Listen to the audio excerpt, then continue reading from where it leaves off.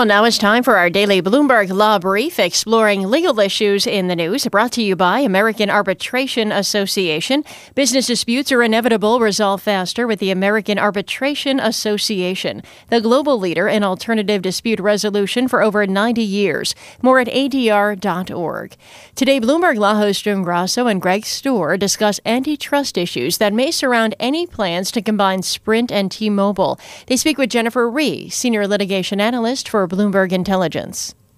Sketch out, if you would, quickly first, just the state of the mobile phone market. Where do Sprint and T-Mobile fit? What share of the market do they have? That sort of thing. Well, right now, essentially, in the U.S., there are just really four big wireless players. I mean, I think most people know that, with Verizon as the biggest at around 38% based on Bloomberg data, which isn't precise, but it's close.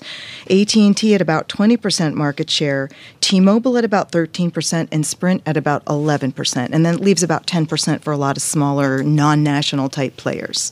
Have things in the marketplace changed a lot since the previous attempt to merge the companies was rejected, or is it more about the change in administrations? I think things have changed, but a lot of things have also stayed the same about what was problematic in the past. Some of those factors will remain problematic today. And of course, the administration is changing too, and there's been a lot of speculation about that. And I think historically, Republican administrations do tend to be easier on deals than Democratic ones, but not in an extreme manner, really only on the fringe, just sort of the slightest bit.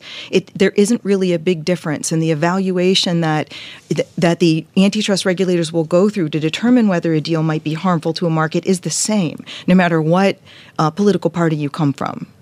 So as you laid it out, Sprint and T-Mobile are a distant third and fourth in the market, and I think one can anticipate if they go forward with this, they will argue that we will be a stronger competitor to Verizon and AT&T. Is that an argument that you see as having the potential to have some legs to it?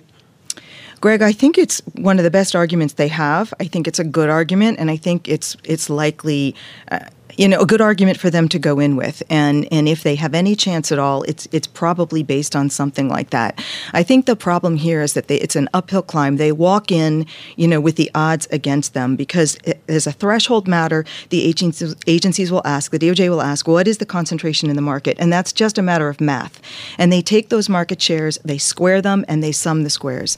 And they look at the difference before the merger and after the merger. And if those numbers exceed that change, that difference exceeds 200, which it does here, in a market that is deemed to be highly concentrated, which this is, automatically they consider that as a threshold matter to be a deal likely to cause harm to the market.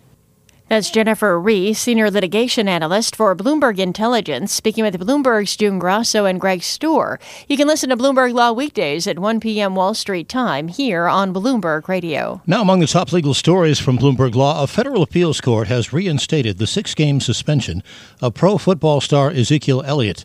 A trial judge had halted the punishment after determining the NFL's arbitration process had treated the Dallas running back unfairly. Elliott was accused of mistreating a former girlfriend, but no formal charges were filed. Elliott's legal team says it's now considering its options. And that's this morning's Bloomberg Law Brief. You can find more legal news at BloombergLaw.com and BloombergBNA.com. Attorneys will find exceptional legal research and business development tools there as well.